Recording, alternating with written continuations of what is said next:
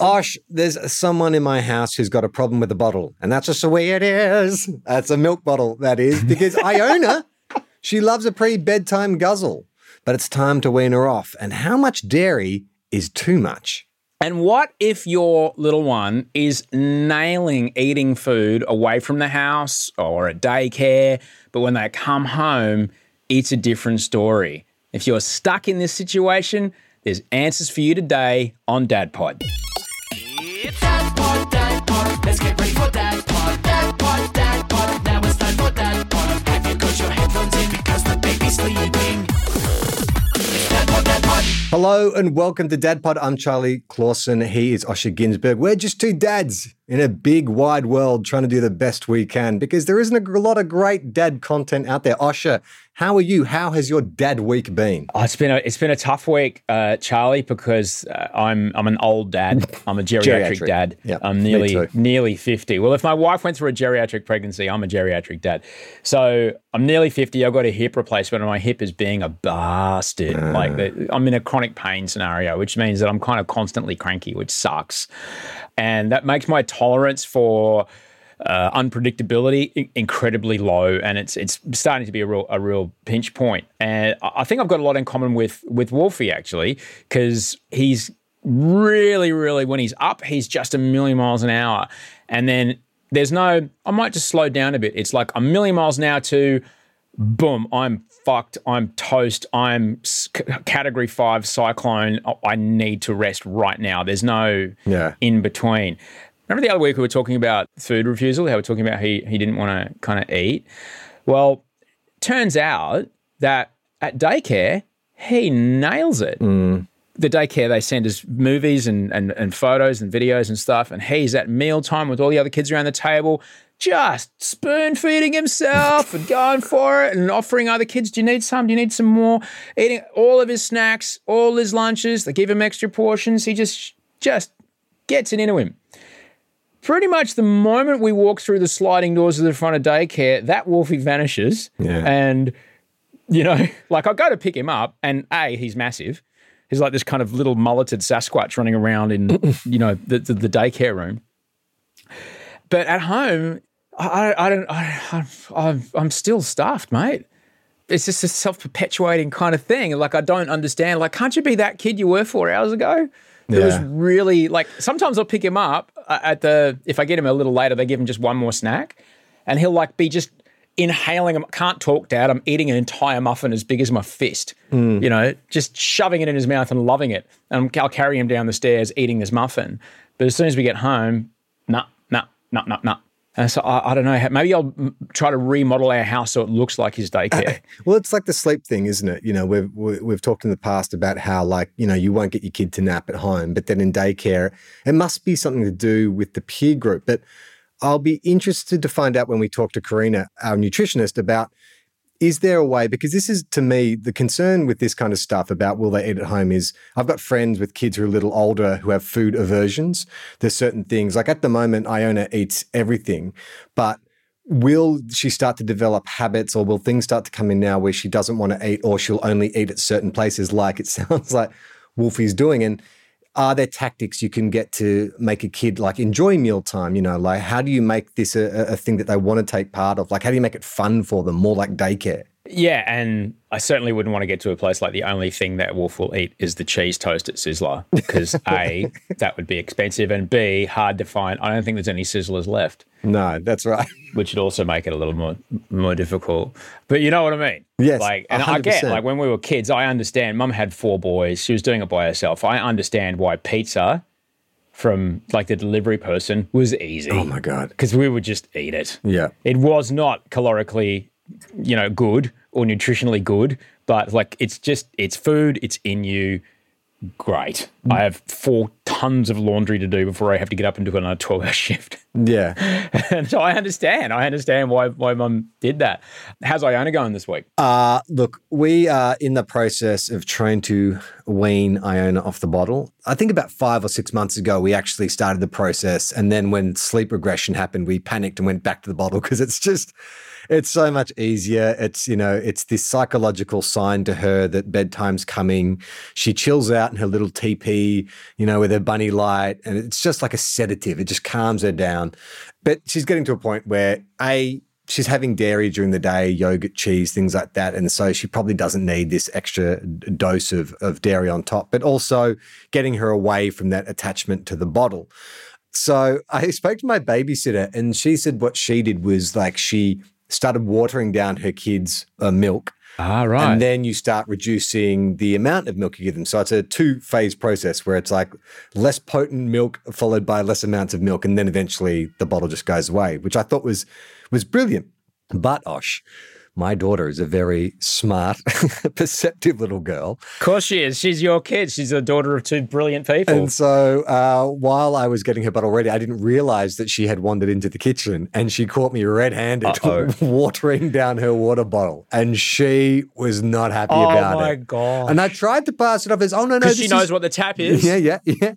She knows what the tap is. She knows that's not 100% pure. Like a Mexican drug cartel, she stuck her little finger into it and tasted it and was like, that is not. That's been cut. That's been cut with H2O. Did she rub it on her gums? Yeah, she rubbed it on her gums. And she said, this is bullshit. That's not real Bonjela, mate. Come on, that's not Bonjela. And so and the thing about Iona too with food is it's funny. She's a great kid in that she doesn't have any aversions or anything to food at the moment. She eats most things. But the one quirk she has is it has to be whole. Like, for instance, if she wants an apple, you better not slice up that apple. She wants the apple whole. If you're going to give her some almonds, you've got to give her the packet of almonds so she can, pick the. And so with milk, seeing me water it down, to her, that was just no, that's not the thing that I want. I want it, straight from the source. So she got so suspect on me that now, when I'm doing bedtime, she's watching me like a hawk. She's in there. She won't leave my side to make sure. So I've had to sort of go back to giving her the full bottle. But it's got to this stage now where I'm thinking, okay, I need a tactic here. We need to sort of switch it over. How do I do the old switcheroo where, because at one stage we had gone to the sippy cup, and that's what she was having, a little sippy cup of milk. And it's okay, so do I just go to the sippy cup with milk in it, and then at some stage substitute a non-dairy, like a smoothie or a non-dairy drink in there instead, and how will that process go? So I'll be very interested to talk to Karina to find out, are there some tactics I can use to kind of get her off the bottle? Mainly, I think the issue is going to be the psychological, because for her, that is the comfort before she goes to bed. But then the second layer of that is got to cut down on the dairy. As you know, as a vegan.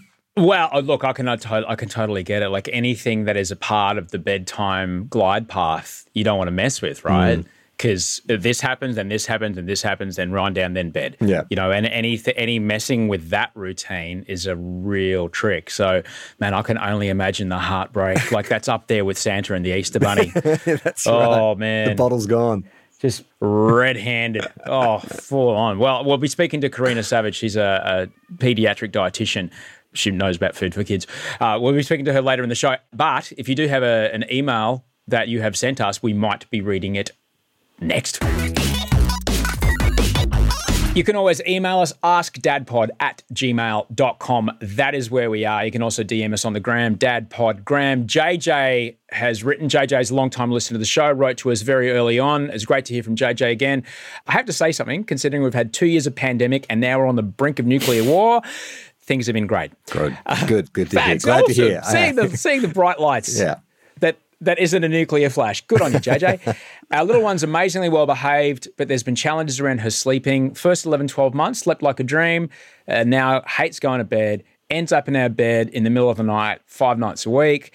Pretty much refuses to nap during the day. Slowly improving, but it's our biggest challenge. And then I don't have soppy music to play, but this is the beautiful part, man. I love this show. I'll say that 3 years ago, my statement on kids was always 50-50. If I have kids, great. If I never have kids, great. Now, I don't just see having kids as great, but to me, it's the greatest thing to ever happen in my life. If I do nothing in this life but bring up my daughter as best I can honestly die a happy man. Oh, man. I agree with you there, JJ. With those sentiments 100%. That was exactly Exactly my perspective before being a dad. If we have kids, great. If we don't have kids, then great. I'm very secure and happy in my relationship. But having said that, oh my God, it is so wonderful. And the great thing about it too is the rediscovery of things. We took Iona on her first train ride yesterday, and it's like, of course, cool. Like, she's never been on a train before. She's seen them in books. She's seen them on TV and stuff. And to actually get on the train, she was so delighted. We went like 2 stops, but for her, we might as well have been going to the moon and back. And the idea that I get to, by proxy, re-experience all these things, I'm just like in my head lining up all the firsts, she gets to do. It's going to be great. I think, and yeah, you're right, mate. Like, if you can just make that kid, if you can give them a safe, secure, loving home, then that is the greatest achievement. Everything else kind of falls by the wayside once you have that priority. But I think that what JJ is referring to, and it's certainly true in my case, is that if you're able to do that, it means that you as a man have changed, and you as a man have refocused your priorities away from yourself and your own selfish wants and needs, and refocus them around this kid. And to give that to that kid means you have to become a different person, and you have to grow, and you have to change. And all that growth and change is in a great and positive direction, which does make you wildly better at everything else, which I've certainly found since Georgia's been in my life. I mean, Georgia became essentially my stepdaughter around 2015, 7 years ago. And just who I then became because of this person in my life changed enormously. And that happened to be a wonderful benefit, as well as the joy of being there for this kid. Super good. Don't envy you the no naps in the day. I'm terrified of that, Charlie. Wolfie's just starting to miss them. And, like a spaceship returning to Earth, sometimes he just skips off the atmosphere and just like, boom, out into space. Like, fuck, okay. It's going to be in like 8 hours. Yeah. 8 hours to go. It's more challenging, but I do find it makes bedtime much easier. Like if they don't have the nap, like if Ian doesn't have a nap, then bedtime's a breeze. Like she's unconscious by the time you finish that second book, she's ready to go. And it's like, oh, thank God. Not the case? Oh, man, not our boy. Oh, no. No. Our boy just gets into this altered state. And it's really, sometimes, and no shit, I have taken him for a walk up around the block in pajamas holding a bunny. Just to change gears, because he just gets in this. Yeah, they get overtired, don't they? Yeah, and he can't, the adrenaline of the stress of not being able to rest pushes him to be more awake.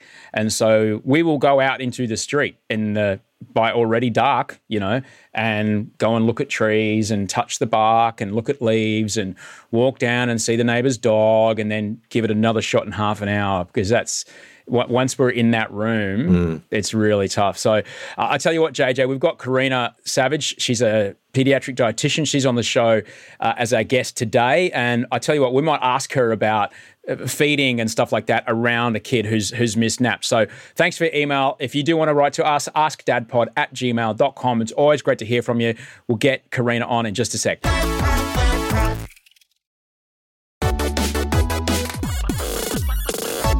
We are very happy to have back on the show one of our favourite guests, Charlie, Karina Savage. She got a Bachelor of Nutrition and Dietetics. She's mother of 2. She's the founder of smartbite.com.au, which are trying to give happy tummies, happy kids, happy families. That's all they're about. We're yet to quiz her about her sports science degree because, I particularly would like to know we want the gains. Yeah, the programming, the particular resistance protocols to maximize hypertrophy and testosterone release. But we're here to talk about toddlers.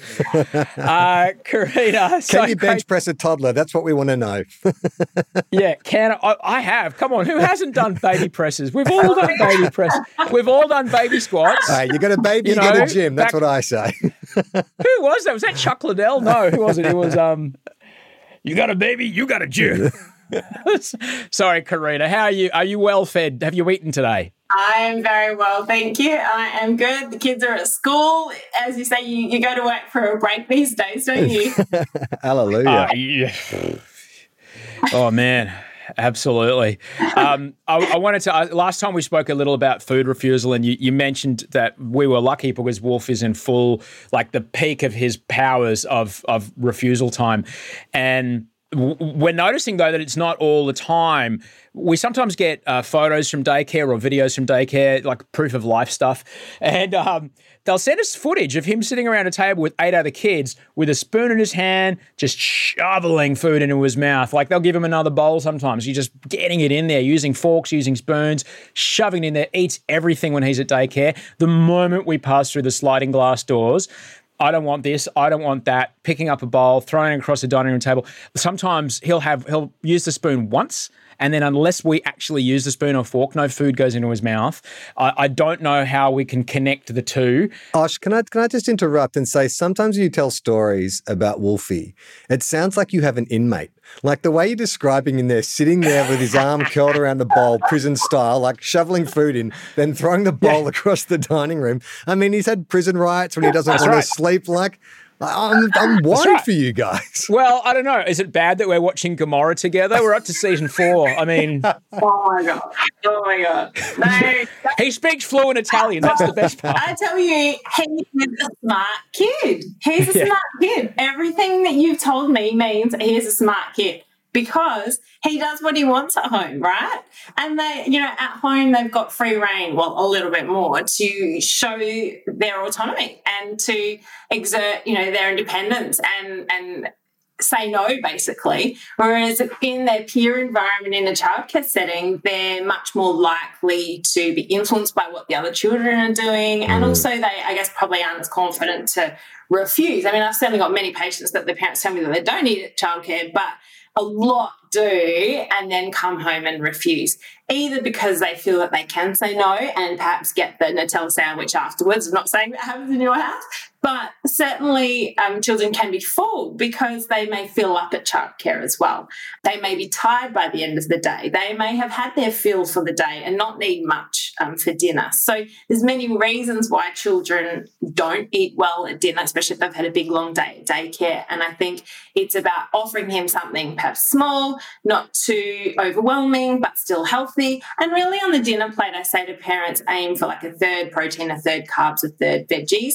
And those veggies may be raw, they may be frozen, they may be tinned, they may be baked, whatever. But I think it's just about trying to offer those healthy foods and let him go for it. And certainly try not to spoon feed him because he's at the age where he can do it on his own and you want to encourage that to happen. And I think sitting down with him where you're eating, one of the parents are eating and he's eating, so you're both, doing your own feeding, that's important. And if he wants you to feed him, it's like, well, no, Daddy's feeding himself, you feed yourself. And so just trying to sort of push back and get him to feed himself a bit more. Finger foods, utensils, toothpicks, keeping it fun can encourage their interest to self-feed. But at the same time, sometimes as parents, we have to have more confidence to set some clear boundaries, still remaining very calm and happy about it, but, telling them that these are the boundaries, whether it's, when we eat or for how long we eat or what we're eating. It's our job as parents to provide this structure for them.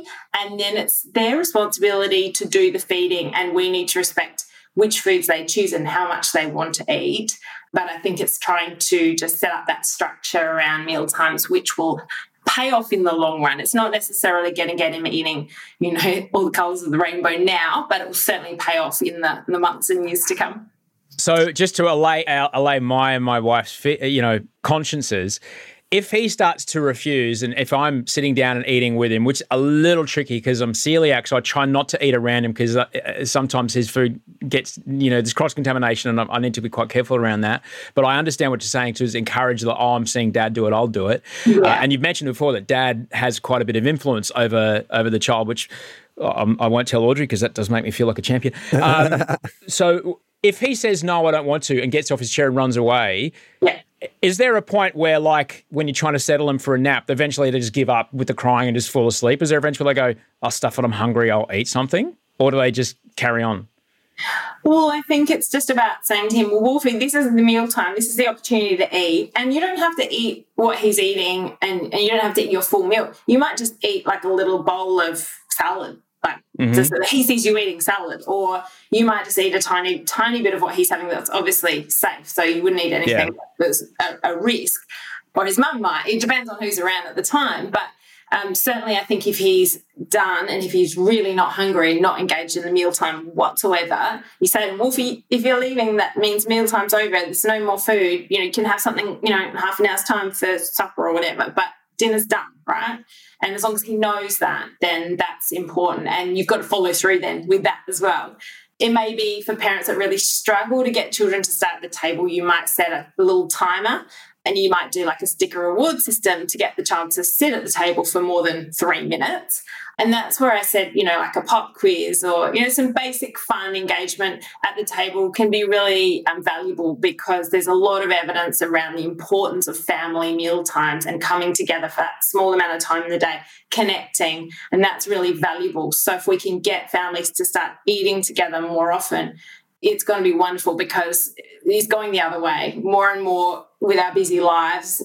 Kids are often just stuck at the table eating on their own. So many of my patients that I work with, the families that I work with, the child doesn't eat with the family, and the child never sees the family and the parents eating the foods of the family. And, whether it's different cuisines, the children are being, I guess, raised on very basic, bland foods when the parents are eating delicious foods, and the child would probably like it, but he's never seeing, the child's never seeing the parents eat that food. So it's really important to try to introduce the children to the foods of the family and the culture, because they'll eat foods that are familiar to them, and children are naturally inquisitive about food, but not if they're not hungry. And then you've got to respect that too. They've got little tummies, so they fill up quickly. And that's why they do need to snack and graze throughout the day, because they need that constant fuel. I remember growing up having older brothers and sisters, and the best snack I ever saw them eat was they get 2 slices of tip-top white bread, and they'd put tang, the orange, the orange drink tang inside the bread, and they'd eat a tang sandwich. So I don't know that, as a child, that the nutritional example set by my older siblings was particularly healthy. To quote Bandit Healer, it was the 80s, man. It was a wild time. That's true. Oh, my God. Well, so once your child's got a bit of a taste for, or has tasted chocolate, I've got a really great black bean brownie. This is like chocolate baked bean. It's gluten-free. And it's a tin of black beans, 3 eggs. It's got coconut oil. It's an awesome snack for kids, gluten-free, nut-free, and it's better than the white tip top. So that's on my website too. Corinne, I had a question about dairy. I own we're sort of in the process of weaning off the bottle. At this stage, it's much more of a psychological thing than it is a nutritional thing. We know that. It's just a great way between bath time and bedtime to get her chilled out. It sort of just lets her know that we're getting to sleep time. She busted me the other day. I've been slowly watering down her bottle because I'm trying to sort of like decrease the amount of dairy, but she caught me, and now she's so suspect. Charlie used to manage a nightclub on the Gold Coast in the 90s, and that's his form of business practices are coming into play here. That's right. So she got me watering it down. But is there a way, when your child has it's a comfort food, it's not a reward like a treat like ice cream or a cake or anything like that. It's more of a comfort thing. Is there a tactic with food that I can employ here to sort of create some separation or give her the power to kind of create the separation from her attachment to this food? Yeah, and I guess also a question is what vessel is in a bottle or is it in a sipper cup? How does she drink it? Yeah, she has it out of a bottle. We went to a cup for a short time and then we went back to the bottle just because it was just easier. But now we're trying to get her out of that stage, but not very successfully. Yeah, and how old is she again? She's almost 3. She's a month younger than Wolfie. Yeah, look, I think it's about trying to perhaps substitute for something else. And it also depends on how much milk she drinks over the day. So for a child who's almost 3, I would say limit to maximum 400 mils of milk per 24 hours, because over that, it really can knock off their appetite. And certainly I've seen kids that drink over a litre. Whoa. I saw an 18-month-old once drinking 1.5 litres a day. And basically they weren't eating anything and they were iron deficient because they were just filling up on milk. So I think it's fine if she was having a bottle or 2 per 24 hours. I wouldn't go over that 400 mils. At her age, it would be better if it was moved to a sipper cup. And whether that's formula or milk or a milk substitute or basically moving her even over, you could look at doing, instead of it's more that comfort. I understand that. I think watering it down is fine, and at some point you're probably just going to have to say, well, instead of this, we're going to have this yummy smoothie or this yummy yogurt and fruit, because it's the action of the feeding from the bottle as well. You know, it's like when I used to breastfeed my kids to sleep as well. Yeah. It's that comfort. So I think watering it down is fine, and it wouldn't go over that 400 mils per day. But I think at some point it's going to be like, well, instead of this, you know, maybe she gives her bottles to the Easter Bunny or something, and we wean her off that way onto a substitute. So instead of the bottle, she has like, smoothie or fruit and yogurt, or not too much protein powder though. So I think Charlie learned his lesson from the other week. Yeah. So I guess what you're saying is it's really about the routine and creating the same neural pathway of now we're getting towards bedtime. So we're just doing a little Indiana Jones here where we're swapping the bag of sand for the golden idol. We're going to take the bottle and we're going to put down like you say, yogurt and some fruit or dairy alternative smoothie or something like that. I mean, at the moment, we're kind of treading both lines because she does get supper and then a bottle. Like she gets a little snack after the bath and then a bottle. But I think, if we can... Yes. Well, it was working for a while. I don't know what happened. I think we went through just a bad sleep regression patch. And so we were just doing anything to kind of get her back into that comfort level. But that makes a lot of sense to me. We still keep it in the same framework of you've had your bath, we're quietening down now, low light in the bedroom, comfort, and then hopefully get into bed. Yeah, and if you can swap the bottle for like a sippy cup or just one of these, I found my kids really went well with the basic cups with just the straw. And just moving it to a more age-appropriate drinking vessel would be better than the bottle. And then you can move off the formula. Look, formulas, I used to say probably for the first 18 years of my career, they're just a marketing ploy for this age group. But nowadays there's a lot more evidence around the benefit nutritionally of them staying on formula past the age of 1, probably up till, 2 or 3, because they're fortified with a lot of nutrients. The protein load is less. It's more in line with what breast milk is. So, it's fine for her to be on that up until, her age, but it's more about, that whole bottle comfort. And I think, you do. You just have to find other ways to comfort them and create a new routine slowly. Yeah. A lot of your work, you work with parents all the time, but Iona, like Wolfie, she's got a lot of words, and like any toddler, they understand way more than we can speak to them. What are some ways that they might be able to help Iona have some agency in the bottle no longer being a part of this routine? You could talk about bottles being for babies. Does she have any little babies that she bottle feeds? Yep. She's got a couple of baby dolls. Yeah. So perhaps coming at it from that angle and saying, your babies need the bottles now, but you're a big girl, so it's your turn to now, give the bottle to the babies, and you're moving up to the next stage. If that doesn't work, then you could try her giving it to the Easter Bunny or, literally going hardcore and cold turkey and the bottles are done. But that's probably wouldn't be the approach I would take.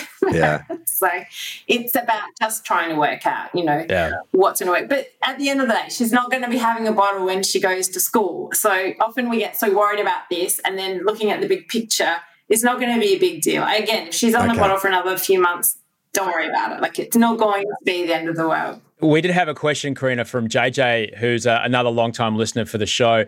JJ's toddler is refusing to nap in the day. Now, she's definitely in the day nap territory. It's not like the nap's disappearing, like Wolfie's starting, which is terrifying. But how might JJ be able to adjust feeds around when the nap is missed, or perhaps use mealtime, as what Charlie's describing earlier, using the mealtime as a pathway in the glide path towards a nap? Yeah, look, I think I know children respond to structure. And as much as possible with mealtimes, we need to stick to structure, and they seek comfort in that and they thrive on that. And whether or not she's napping or not, I would definitely try to stick to the same structure of timing for meals and snacks. And often I work with, and the same way I remember when my daughter was young, when she'd had that big sleep in the middle of the day, morning tea and lunch were sort of smooshed together. So naps can interfere with, structure, but you've got to just try and stay as consistent as possible that suits the sleeping style for the child for their age. But if they're really not napping much at all, then I wouldn't muck around with the routine for meals and snacks too much. I would keep that the same. And then obviously working, with specialists such as a sleep consultant or whoever, I'm sure they're trying to seek other advice around settling and sleep. But certainly I remember a baby in my mother's group that the mum literally had to drive in the car for half an hour 3 times a day just to get a child to have like a tiny bit of sleep. And some kids just don't sleep, but I wouldn't necessarily change the meals around, but I would make sure that the child was given enough food. So we really just need to keep feeding young children until they say no. So with babies, it's called responsive feeding. So we keep feeding them the solids, obviously the healthy solids, until they're like turning their head away and they're done. And that's when they're full. So sometimes parents, and not very often, but sometimes they give them their sort of serve and then we're done, meal time's over, but the baby potentially could keep eating. So, and again, it depends on how much breast milk formula they've had. So making sure that we are feeding the child enough food to make sure that they're satisfied so that they are feeling full and can go to sleep with a, full belly.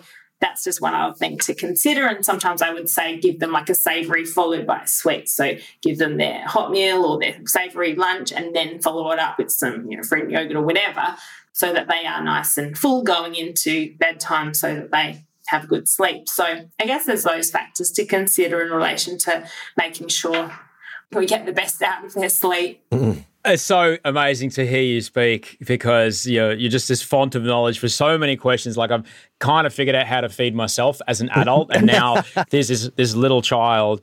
I'm still getting there, but this little child, like I'm just so lost. But hearing you speak and the conviction, like, oh, these are just problems. There are answers. We just have to find them by listening to someone like you.